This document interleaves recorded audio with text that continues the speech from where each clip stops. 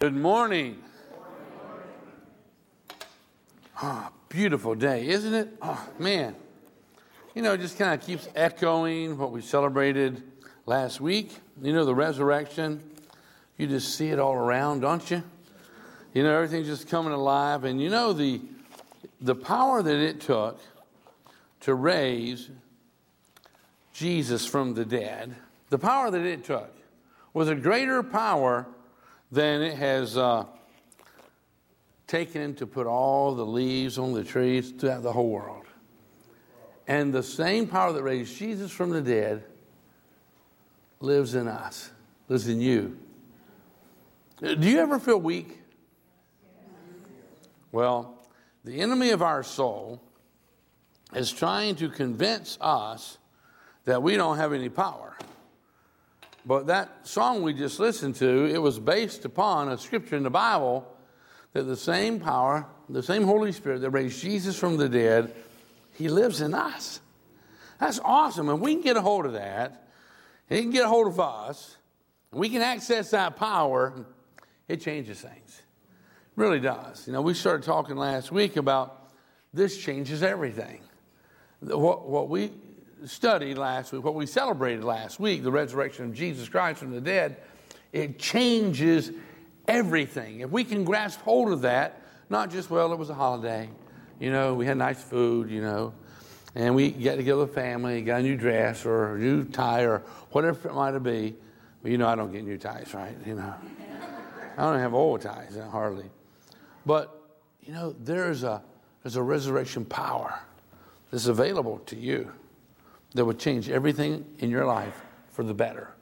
That's just the way it is. This changes everything. Everything. It genuinely does. Why don't you look with me to the book of Colossians chapter 1, verse 2. No, Colossians chapter 1, verse 21. And it says, you who were once far away from God. And all of us were, you know. You're born into this world with sin. You know, even if your mom and dad is a preacher, when you're born in this world with sin. And there comes a time in your life where you have to make your own choice, you know, welcome Christ into your life. But the Bible says you were once far away from God, and you were His enemies and separated from Him by your evil thoughts and actions. You ever had evil thoughts and actions? Ever separated from God? You know, it's like once. Now, that's just a little foundation. We'll keep moving on. But it says in Romans 3:23, it says, for everyone has sinned. Everyone. Now, is anybody in here who has never sinned? Anybody who has never sinned at all? Y'all misunderstood that, right? Gotcha. When I was a young teenager in the church that I went to, that question was asked. It really was. And I don't think they really expected anybody to answer, but there was a lady and she was sitting right over here on this side, about where Mike's at. Hope I don't represent you, Mike. And when the preacher said, is anybody here who has never sinned? She raised her hand. For real. She wasn't a nice lady either. I think she didn't think about it too good. Because the Bible says, who sinned? Everybody. For everyone has sinned, and we all fall short of God's glorious standard. And what is God's glorious standard? To be like Jesus. We all fall short of being perfect like Jesus. And that's God's glorious standard, is that we become conformed to the image of His Son. And it says everyone has sinned, and we all fall short of God's glorious standard. And listen to this passage. This is interesting. Proverbs 14:12, it says, there is a way that seems right to a man. Now, someone told me just this past week, and when I heard it, I'm going like, those people are just absolutely not wise. Okay, I'll just say it that way. It's a gracious way of saying it. But they told me that we have leaders in our land, and they get all involved in the political stuff, and it starts being related to abortion. And we have people who fight against that, and they believe children have the right to live, and I do as well.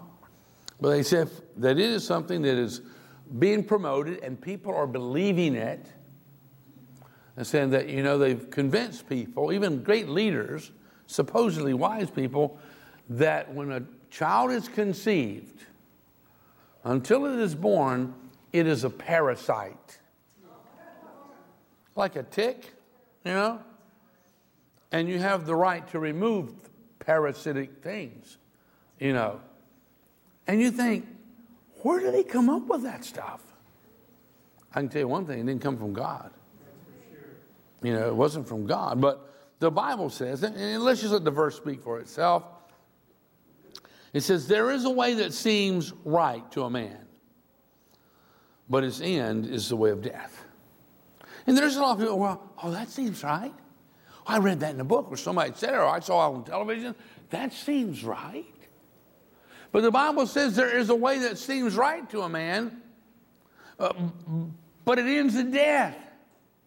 How many people here, honestly, to the core of their being, you really genuinely believe that the earth is flat? What was that? But do you? Do you believe the earth is flat? We had one person in the last service who did. I think they misunderstood what I said, But even if you believe it's flat, what about the rest of you? You believe it's flat? No way. Is it possible that a person can believe something that's wrong? Yes. Absolutely. And the Bible says there is a way that seems right. It seems logical. It seems maybe scientific, maybe, but it's not right. It will end in death. So we see so far, it says you were once far away from God, his enemies, It says all of us have sinned. We've all fallen short of God's glorious standard, which is to be like his son. There's ways that people follow that seems right, that it ends in death. And how many of you, whether you're retired and you get a paycheck once a month, or you're still working, but how many of you get a paycheck every once in a while? Most of you do. How would you like your paycheck to come in and you open it and it has these great big thick bold letters and it just says death? I mean, you're like, I'll work for free. It's like, I don't want that. But the Bible says in Romans 6:23, the wages, the payday of sin is death. The consequences of sin is death. That's what the Bible says. But there is a free gift that comes from the Almighty God, this life, everlasting. Well, let's go back to Colossians chapter 1, looking with me to verse 22. It says, yet now he, Almighty God, has reconciled you to himself. He has brought you back to himself. He's brought us back together. It says, yet now he has reconciled you to himself through the death of Christ in his physical body. Jesus was our whipping boy. He took the punishment that was rightly supposed to come to us. As a result, he brought you into his own presence. Because of what Christ has done, and we've been reconciled, we've been brought into the presence of God. Now, let me ask you an honest question, and don't exaggerate, but how many of you here have genuinely, at least at one time, if not more, in your life, genuinely experienced, and it was a reality, you experienced the presence of Almighty God? Wow, all over this room.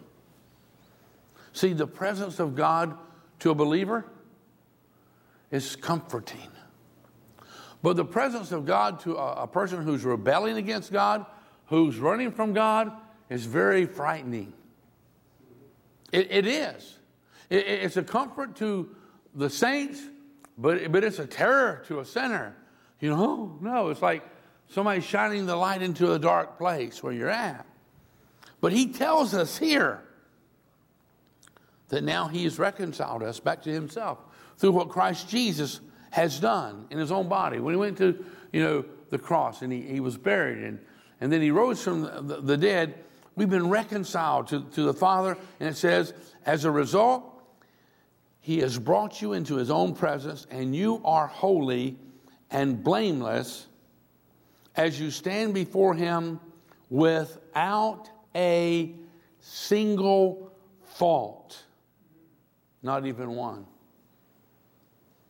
Now, do you have some faults? Does the person sitting beside you have faults? Don't answer that question. But he says what he did for us, it changes everything. It changes everything. It changes everything. Listen to 1 John chapter 1, verse 7. It says, the blood of Jesus, God's Son, what's that next word? Cleanses. Cleanses from all sin. But I want you to change that word for a moment. And I want you to read it with me. But just for the moment, I want you to drop the word cleanses and put in the word forgives. Okay? So let's read it, replacing the word cleanse with the word forgive. It says, the blood, read it with me, the blood of Jesus, God's Son, forgives us from all sin. Do you see it's the same thing? When God forgives us, he cleanses us. That's important to recognize that. Because some people say, well, I'm forgiven, but they don't understand that I've been cleansed. And when God forgives us, he cleanses us. He genuinely removes that from us. Picking up here in Colossians chapter 1, verse 23, it says, but you must continue to believe this truth and stand firmly in it. You must continue. Now, let's just say that you went out to the coast over there somewhere on the Long Island Sound and you had access to a sailboat and you got aboard the sailboat and you could see out there over on Long Island, or maybe you could see off in the distance and you had your maps and all and you knew where Block Island was at and all, and you set sail on a beautiful day like today and you're going to make it to a certain location. All right, you got your sails set right, you've got your rudder and you're steering toward a certain location. What happens if about halfway there you just turn loose of the rudder? Will you ever reach your destination? Probably not. You got to continue. You got to continue using your map, your compass. If the cloud or mist rolls in, using that compass, you're going to hang on to that rudder and you got to keep it on course. Now, how many of you here can ride a bicycle? A bunch of you. Now, what happens when you're riding your bicycle on a beautiful day like today, and then you stop pedaling? Now, you may have a real good sense of balance, and you might be able for a minute or two, be able, once the bike comes to a stop, and you're trying to balance it there, but eventually what's going to happen? You're going to crash. The Bible says you must continue. You got to continue to believe this truth and stand firmly in it. Continue. Continue the process. Don't turn loose of the rudder. Don't stop pedaling. You must continue to believe this truth and stand firmly in it. Don't drift away. Do you ever drift off course? Well, here's a better question. How many of you have ever started a project?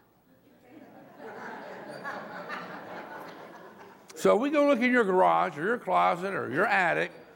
Is there ever I don't even need to ask you, is there projects you haven't finished? I don't even need to ask that question, do I? I don't need to ask that question because I know me. But it says here, but you must continue to believe this truth and stand firmly in it, and don't drift away from the assurance you received when you heard the good news. Don't drift off course. Don't drift off course. You've set your hand on that rudder. Stay the course. you keep peddling is what I'm talking about here. Now, interesting enough, in the medical world, amputees, men, women, folks who've lost a limb, amputees often experience what they call phantom limb syndrome, which means that though they've lost a limb, sometimes that limb that they have lost, it still hurts, and it ain't even there. It hurts, or sometimes it itches. Sometimes they can feel it moving. There's a phantom limb syndrome, and it's real. I mean, it's documented over and over and over and over and over and over. Now, Christians can become obsessed with the memory of past sin. You can become so obsessed with the memory of past sin that from time to time, when something's going on in your life that's maybe not really good, it's not really perfect and all, something's going on in your life, and you'll go into your closet, you'll open up that closet, and back there, hid where nobody can see, is a little skeleton of something in your past. And you can look at that little thing and say, you are the reason this is happening into my life. Because of some sin I committed long time ago, it's causing this to happen in my life today. And see, the truth of it is, if God forgives you, what happens? He cleanses you. But you've got what we would call phantom sin syndrome. It's not really there because God has forgiven us. But it still seems to be controlling a part of our lives. And that's not the way it should be, you see. The phantom sin syndrome, it cripples our devotion to Almighty God. It messes with our relationships with God, but not only our relationship with God, it messes with our relationship with each other. Because we go to that closet, and it's like, because of this happened, this thing in my past is still affecting me today. And although, like the phantom limb syndrome, the limb is no longer there, but it's causing pain. Although the sin has been forgiven, it's causing us guilt and shame. When God says He done forgiven the thing, We live in this fear that someone will discover our past. We live and we work overtime. Why? Trying to remove the guilt of what's in my closet. We try to remove it. But I'll do this and do this and do this. And maybe somehow it'll make up for it. But listen to what the scripture says here in 1 John chapter 1, verse 9. It says, but if, and that's a conditional word there. If you do, if you don't. It says, but if we confess our sins to Him, not to a priest, not to a man, not to a woman. He says, but if we confess our sins to Him, He is faithful and just to forgive us and to what? Cleanse. Forgive and cleanse. Those things go together. When you have been forgiven, you're also cleansed. And we need to reject the phantom sin syndrome that always carries guilt, stealing our joy, stealing our strength. We need to believe what God's Word says. He says, if we'll confess our sin to Him, He's faithful and just to forgive us and to cleanse us. I wonder why He put them both in there, so you and I would understand the truth. To cleanse us from every wrong. See, this new life, this forgiveness I'm talking about, this forgiveness, this new life that's been offered to you and to me is much like that thing that, when you got a caterpillar and there's this thing going on, what do they call that? Metamorphosis. This transformation. Yeah, it does start with a little, grubby little old caterpillar crawling across the ground, he's just eating leaves and all kinds of things. And then he goes up on a branch somewhere and spins a little cocoon, you know. And this metamorphosis, this transformation takes place. Transformation. I mean, when he begins to make his way out of that cocoon, it changes everything. He doesn't crawl around anymore. He don't look like himself no more. Where once before you could catch him. But now, and he's so graceful upon the wind, and his movements are excellent. It's just amazing in the color. People stop and go, wow, look at that awesome butterfly. They don't say that about a caterpillar. Sometimes they just go, squash. Or you use them for a piece of fish bait or something. But what I'm saying, there's a metamorphosis, which just means a transformation, an awesome change that has happened. That's what we see naturally. But see, forgiveness and this new life with Christ is much like that. Could you use a little change in your life? In any area of your life, could you use some change? Well, see, the Bible tells us there's change. And even after there's been an awesome transformation, a metamorphosis, he says, as we behold God, as we look upon him in his word, we are changed. And this is a daily process from glory to glory. There's an ongoing process. It changes everything about us. Everything. Everything.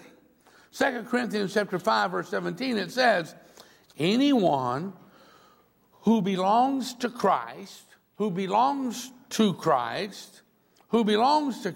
Now, how do we belong to Christ? You know, there's a surrender. I totally surrender me to you. He says here, anyone who belongs to Christ has become a new person.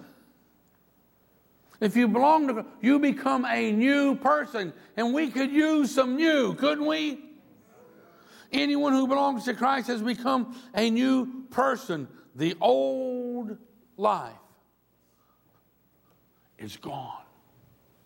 It's gone. It's cleansed. The old life is gone. A new life has begun. This is available because Jesus rose from the dead. And this changes everything. This metamorphosis that's available to you and me, this transformation of belonging to Christ. When I surrender to him and I belong to him, the old life is gone. A new life has begun. Romans chapter 8, verse 1, it says, the new life has begun in us. And we got to continue. He says here in Romans 8:1, it says, so now there is no condemnation. There's no guilt for those who belong to Christ Jesus. Could you use some guilt-freeness? Now, I'm not sure where it was at, but I remember going to a restaurant and all the meals in the restaurant on the menu was labeled, and they had a bunch of them that said guiltless, guilt-free.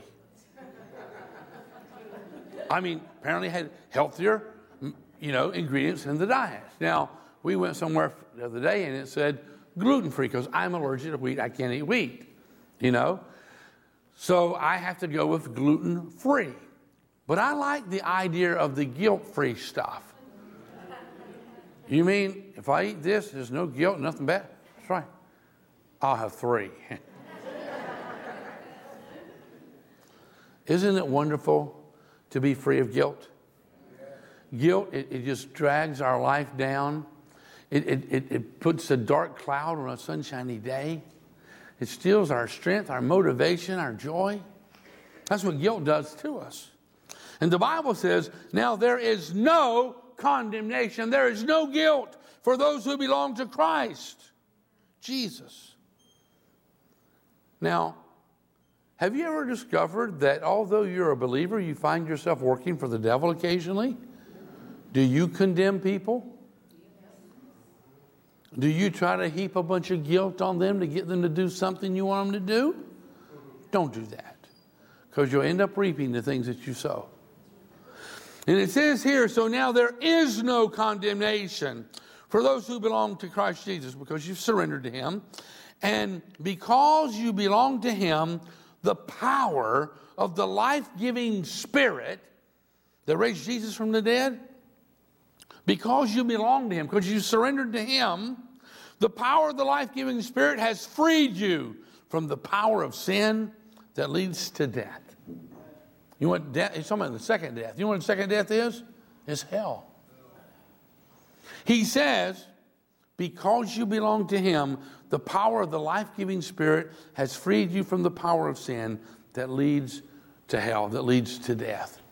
Now, the devil will tell you that sin is going to control your life. But the Bible says that the same Spirit that raised Jesus from the dead dwells in you, and he sets you free from the power of sin that leads to death. The Holy Spirit sets us free. But sometimes we still believe we're in bondage. You got a dog over there, it's been chained for 10 years, and you go over there and you unhook the chain, and the dog still just runs the same path it's always run. Just because up here he believes he's in bondage, he believes he's bound, he just keeps running the same trail because he's done it for so long, he thinks he's still controlled by that chain. And sometimes you think you're still controlled by the sin that Jesus said he forgave you and cleansed you of. And you go to that closet, and there's this phantom sin syndrome. It still bothers me. It still hurts me. There's that skeleton. God says, it ain't there. He says, I've forgiven you and I've cleansed you.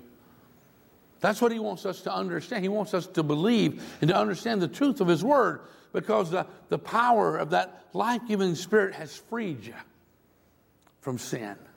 Sin no longer can control you. If you have a weak moment and you commit sin, well, then immediately you confess it to God and let him forgive you and cleanse you, and you move forward from that point on. 2 Corinthians chapter 5, verse 18, it says, and all of this is a gift from God. You didn't earn it. You couldn't buy it. You couldn't pay for it. And all of this is a gift from God, who brought us back to himself through Christ. His death, his burial, his resurrection, it changes everything. Everything. In the early part of this century, a group of lawyers met in England to discuss the biblical accounts of Jesus' resurrection. Lawyers, very highly educated men, and they began to study this thing out. They wanted to see if sufficient information was available to make a case that would hold up in an English court of law. And when their study was completed, they published the results of their investigation, and they concluded that Christ's resurrection was one of the most well-established facts in all of history. There was more documentation across the board that Jesus did rise from the dead than any other historical fact that we have. So says the educated. A kindergarten teacher was determining how much religious training her new students had. And while talking with one little boy to whom the story of Jesus was obviously brand new, he had never heard about Jesus before. Sounds hard to believe, but he hadn't. And she began relating his death on the cross. And when asked, well, what's a cross? She picked up some sticks and she fashioned a crude cross to show him what it was like. And she explained that Jesus was actually nailed to a cross. And then he died. The little boy, with eyes downcast, quietly acknowledged, oh, that's too bad. Little kid. In the very next breath, however, she related that he rose again and that he came back to life. And this little boy, his little eyes got as big as saucers. He lit up and he exclaimed, totally awesome, ma'am. Totally awesome. He had heard about Jesus and how he had died. And, oh, that's too bad. But when he heard the rest of this, totally awesome. I'm going to tell you something. you really don't know the full identity about Jesus. You don't have a relationship. You don't know the full identity if your response is, oh, that's too bad. Now, for the sake of you being able to see the scriptures that we project up here and all, we've put this screen here, but behind it, you can see it sticking out just a little bit. There's a cross up there, great big wooden cross that we put up 30 some odd years ago. But our cross don't have Jesus hanging on it. You know, and no cross really should have a Jesus hanging on it because he's alive. He rose from the dead in 3 days, and he is alive and there to bring about this transformation in us. And when you think about Jesus, and even though we think about the cross and all, we know what happened 3 days later, right? Totally awesome, man. Totally awesome. And the same power that raised Jesus from the dead, it lives in us, lives in you. And though you feel weak at times, the devil tries to make you think you're weak. You have unbelievable power, the Holy Spirit abiding within you, and you can do all things through Christ who strengthens you. And the Bible tells us a man thinks his heart so easy. If the devil convinces us that, well, we can't do nothing, well, we can't do nothing. But when we get into God's Word and find out that we can do something, it transforms us. It changes. I mean, totally awesome. His power dwelling in us. Listen to these words. I shared them with you last week as we studied the resurrection. But listen to these words in Philippians chapter 3, verse 10. It says, I want to know Christ. And hopefully that's the cry of your heart as well. I want to know Christ. I want to know Christ, and I want to experience for myself. I want to know him, and I want to experience the mighty power that raised him from the dead. I want to experience it. I want to know him in a totally awesome way.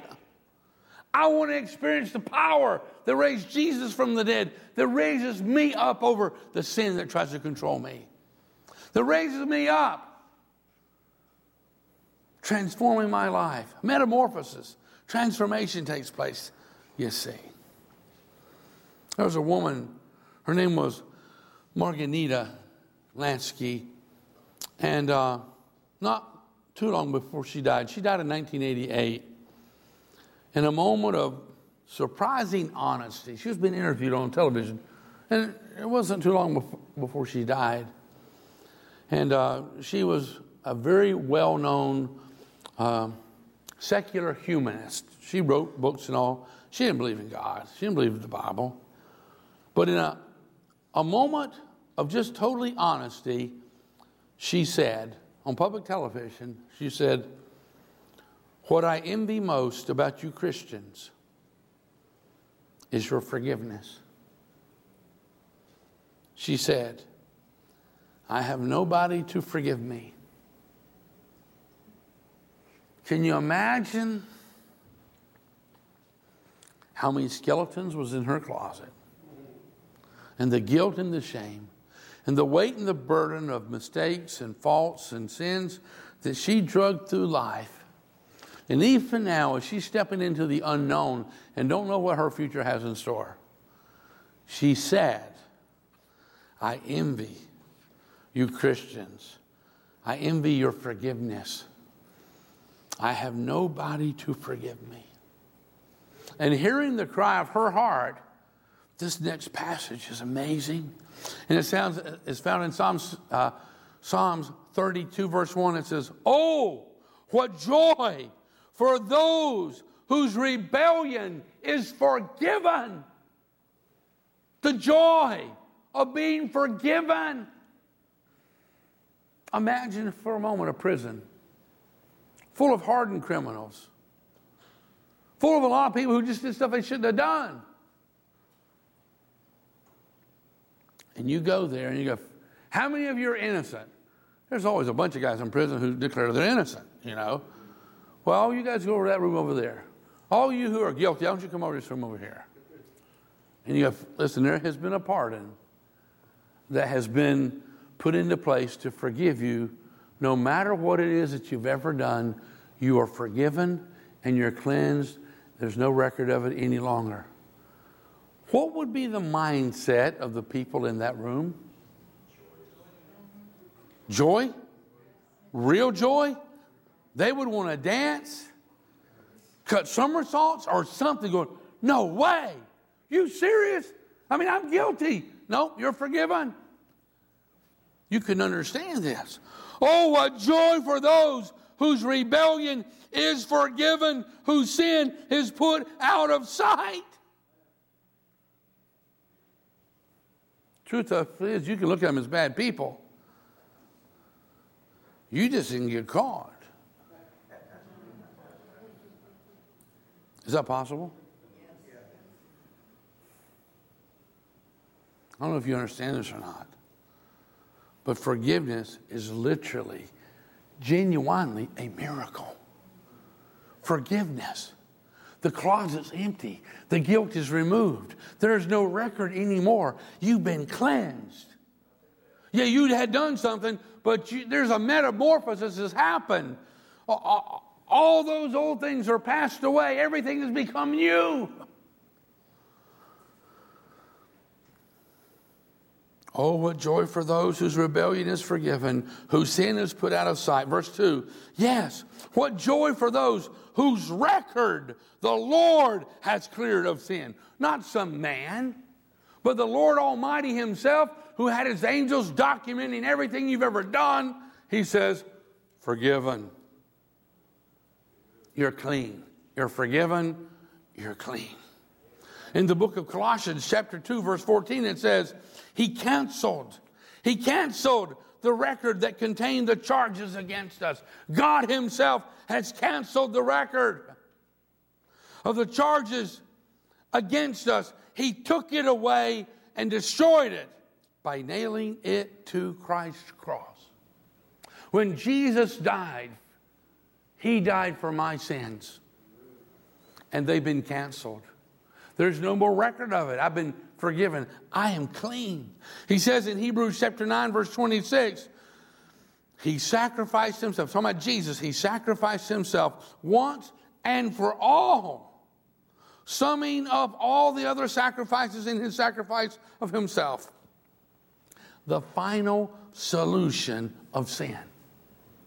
The final solution. This is how you deal with sin. You're forgiven. You confess it, you're forgiven, and you're cleansed.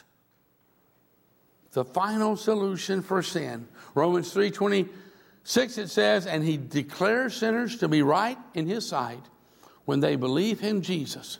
When they believe that Jesus died and he was buried, he rose from the dead, that changes everything. And we are forgiven and we're cleansed. And God declares that we're in a right relationship with him. Psalms 32, verse 5, it says, finally,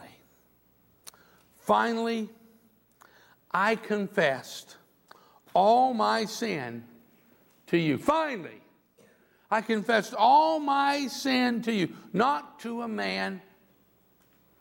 Finally, I confessed all my sin to you, and I stopped trying to hide them.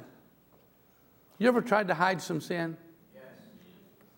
He said, finally, I just stopped all that. I confessed all my sin to you, O God, and I stopped trying to hide them.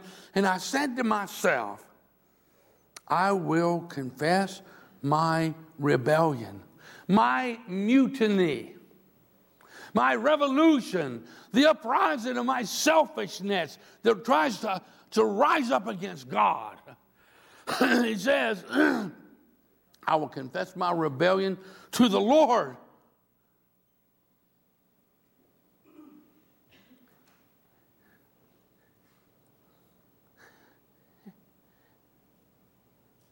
And you forgave me. Didn't argue with me. Didn't pull out all the records of my past. You just said you're forgiven and you're clean. That's absolutely amazing. It changes everything. When I've been forgiven and I am clean, it changes everything.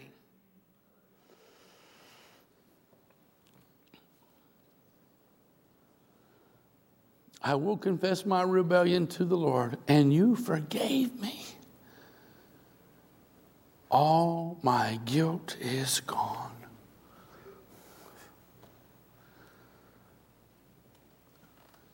There's nothing but clothes in the closet. There's no more skeletons. There's no more guilt. There's nothing more dragging me down and stealing my joy and my strength. No longer is there clouds that's blocking out the beautiful sunshiny days. The guilt is gone. There's no condemnation. I actually did those things, but God's forgiven and cleansed me. Oh, what joy there is. It changes everything. Everything. It changes absolutely everything.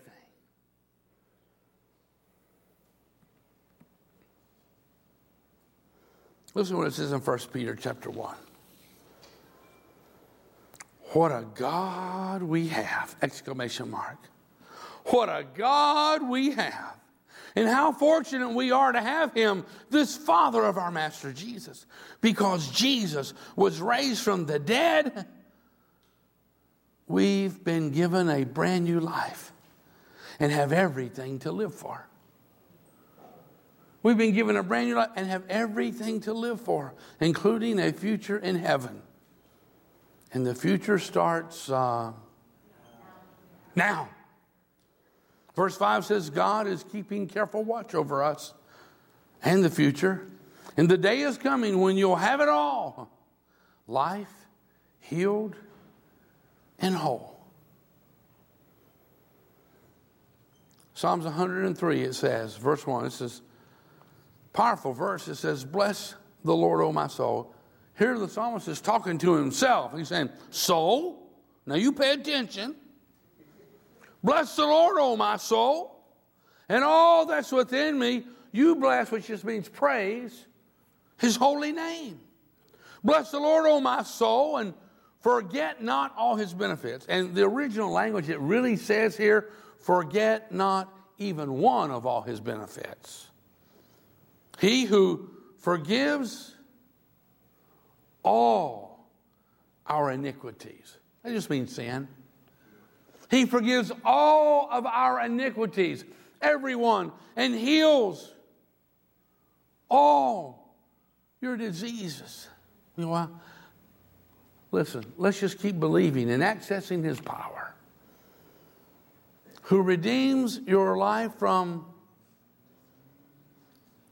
the second death, destruction. Who redeems your life from hell, from destruction. Who crowns you with loving kindness and tender mercy. We're talking about a paradise crown.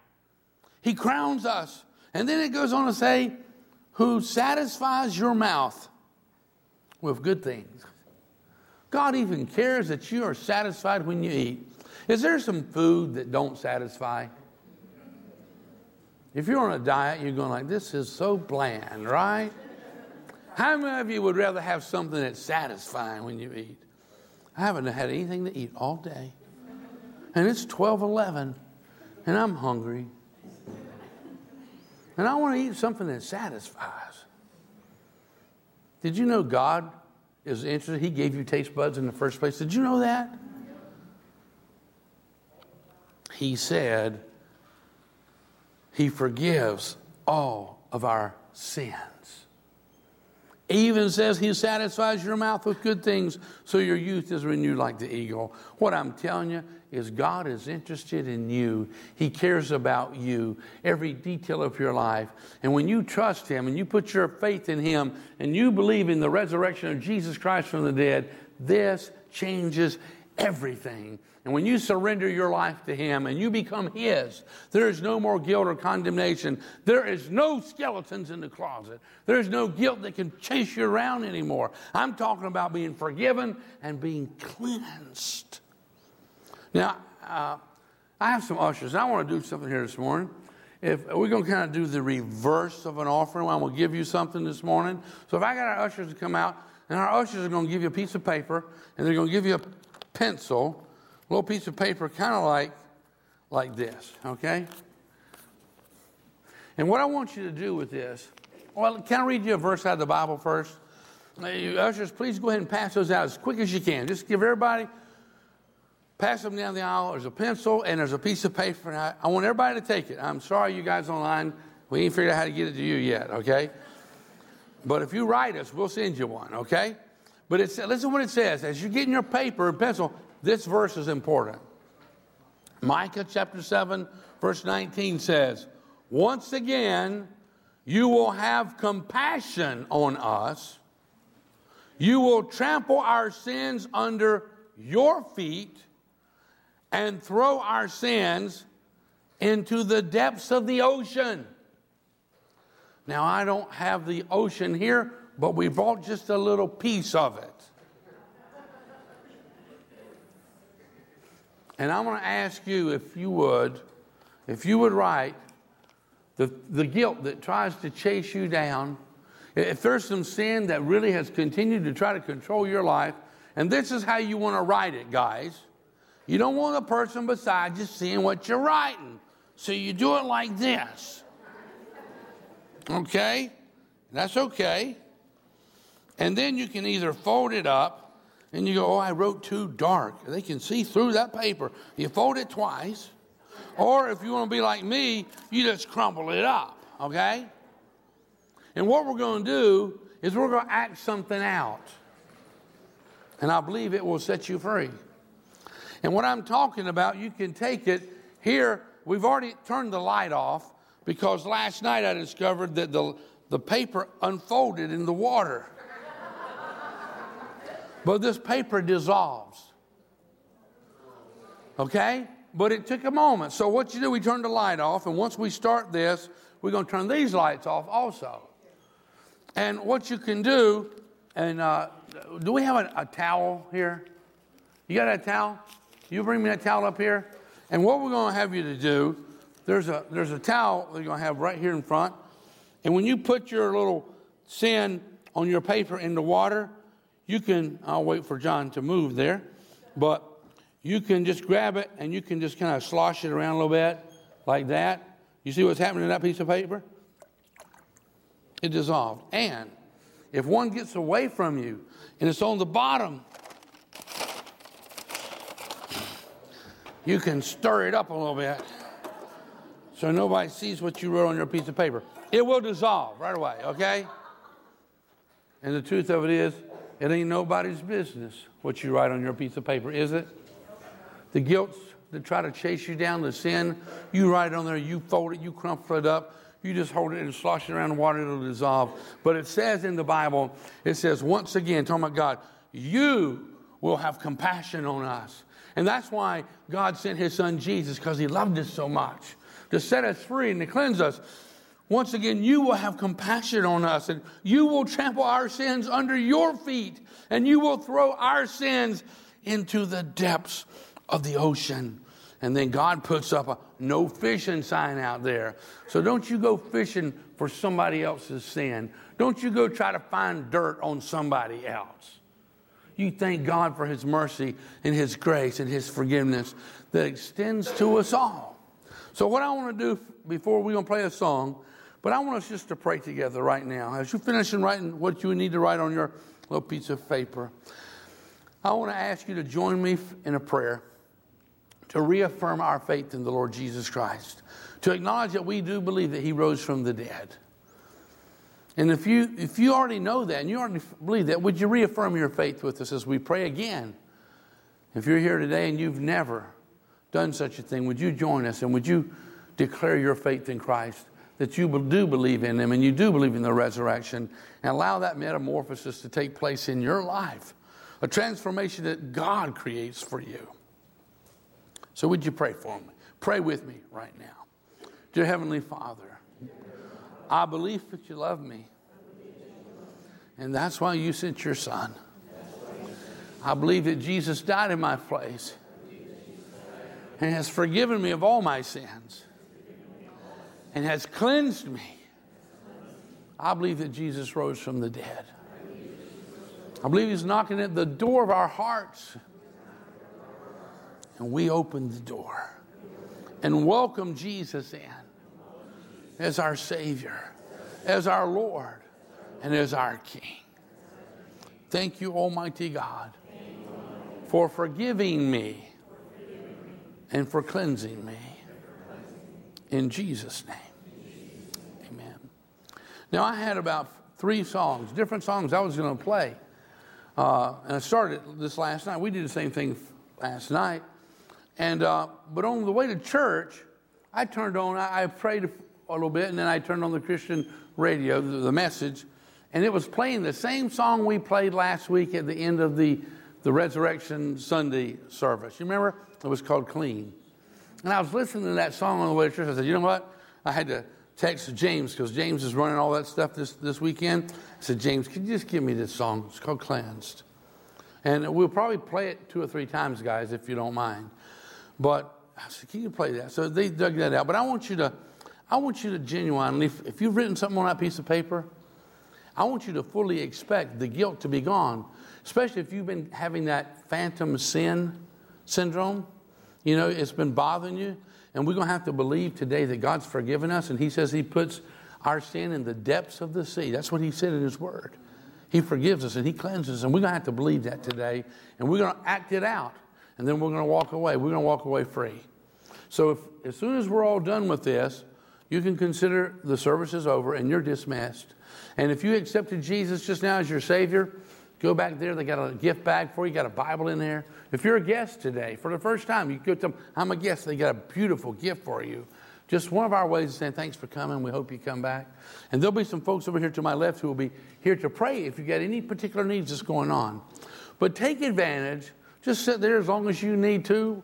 Put your thing up here as, you know, when you want to, go sit back down or you're dismissed. However, but walk in this. The resurrection power that raised Jesus from the dead is available to you and to me. Let us access that. Let's act it out and choose to believe it today. Now, because sometimes when you put it in there, that paper unfolds, turn these lights off so nobody can see it. All the way. All right. We learned that last night. I don't want nobody seeing what my sin said on there. And nobody really is concerned about anybody else's but their own right now. Is that right? And you're just going to slosh it around there. And you're going to know that God, you're acting out what has already happened. God has forgiven you and he's cleansed you. Can we start that song?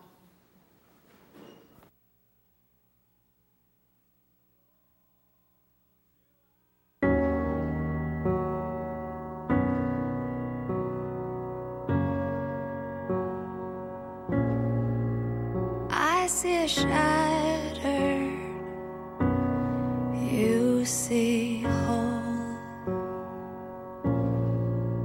I see broken, but you see beautiful. And you're helping me to believe. You're restoring me piece by piece. There's nothing too dirty that you can't make worthy.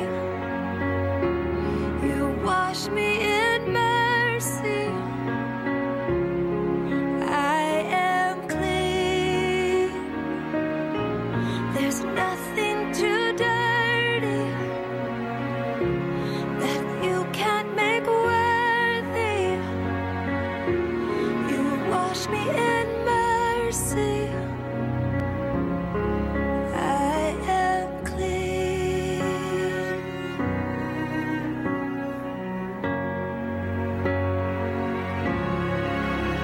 What was dead now lives again.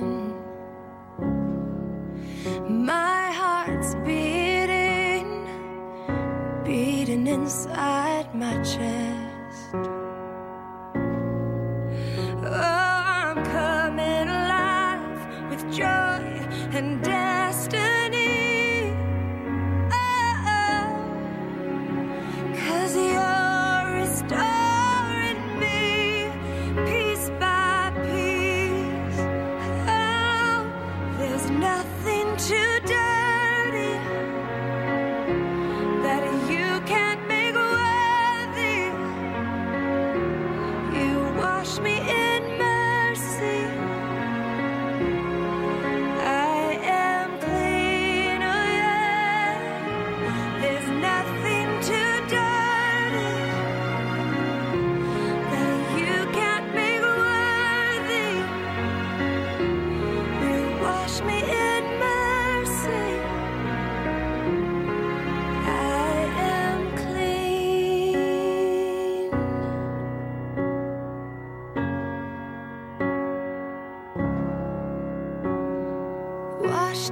blood of your sacrifice.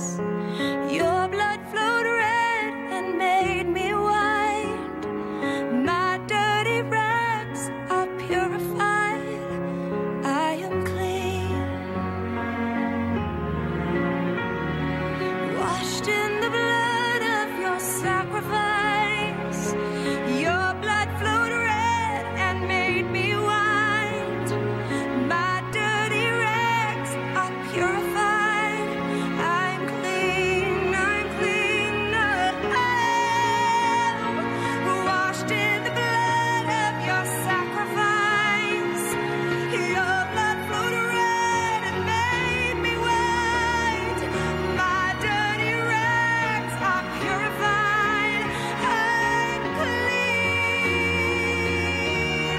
I am clean.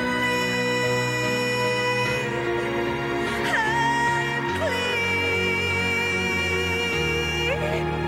Oh, you make, you wash me clean. Oh, you made me clean.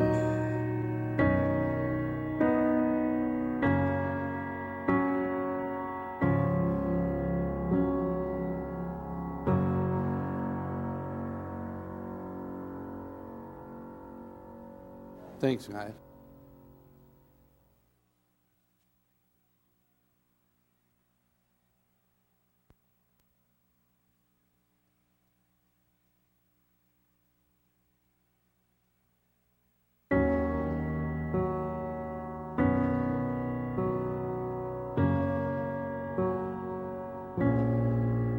I see shattered, you see whole.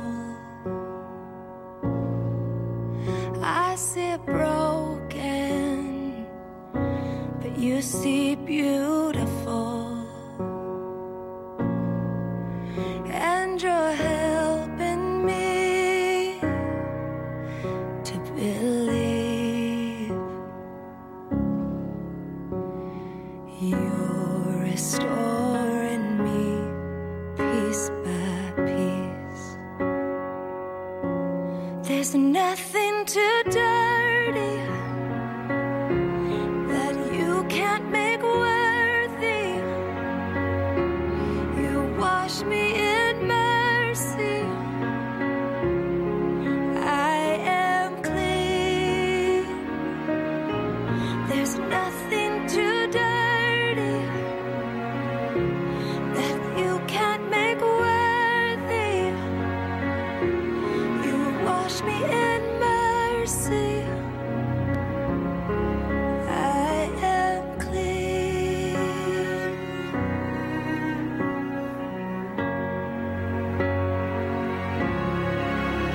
What was dead now lives again. My heart's beating, beating inside my chest. Oh, I'm coming alive with joy and destiny. Oh, 'cause you're restoring me piece by piece. Oh, there's nothing too dirty that you can't make worthy. You wash me in mercy. I am clean, oh yeah. There's nothing too dirty that you can't make worthy. You wash me in mercy. I am clean.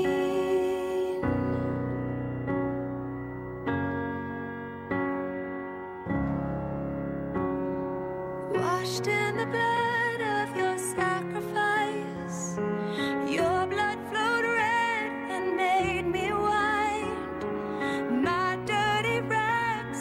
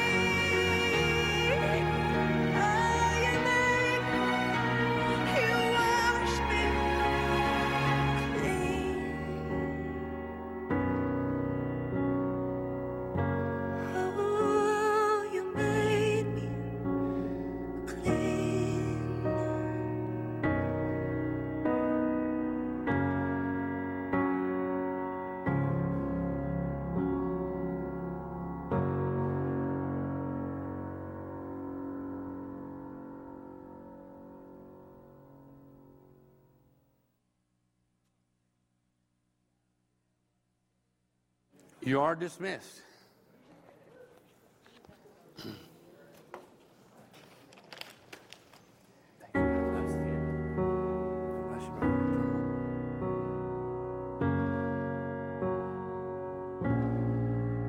I see a shattered, you see whole. I see broken,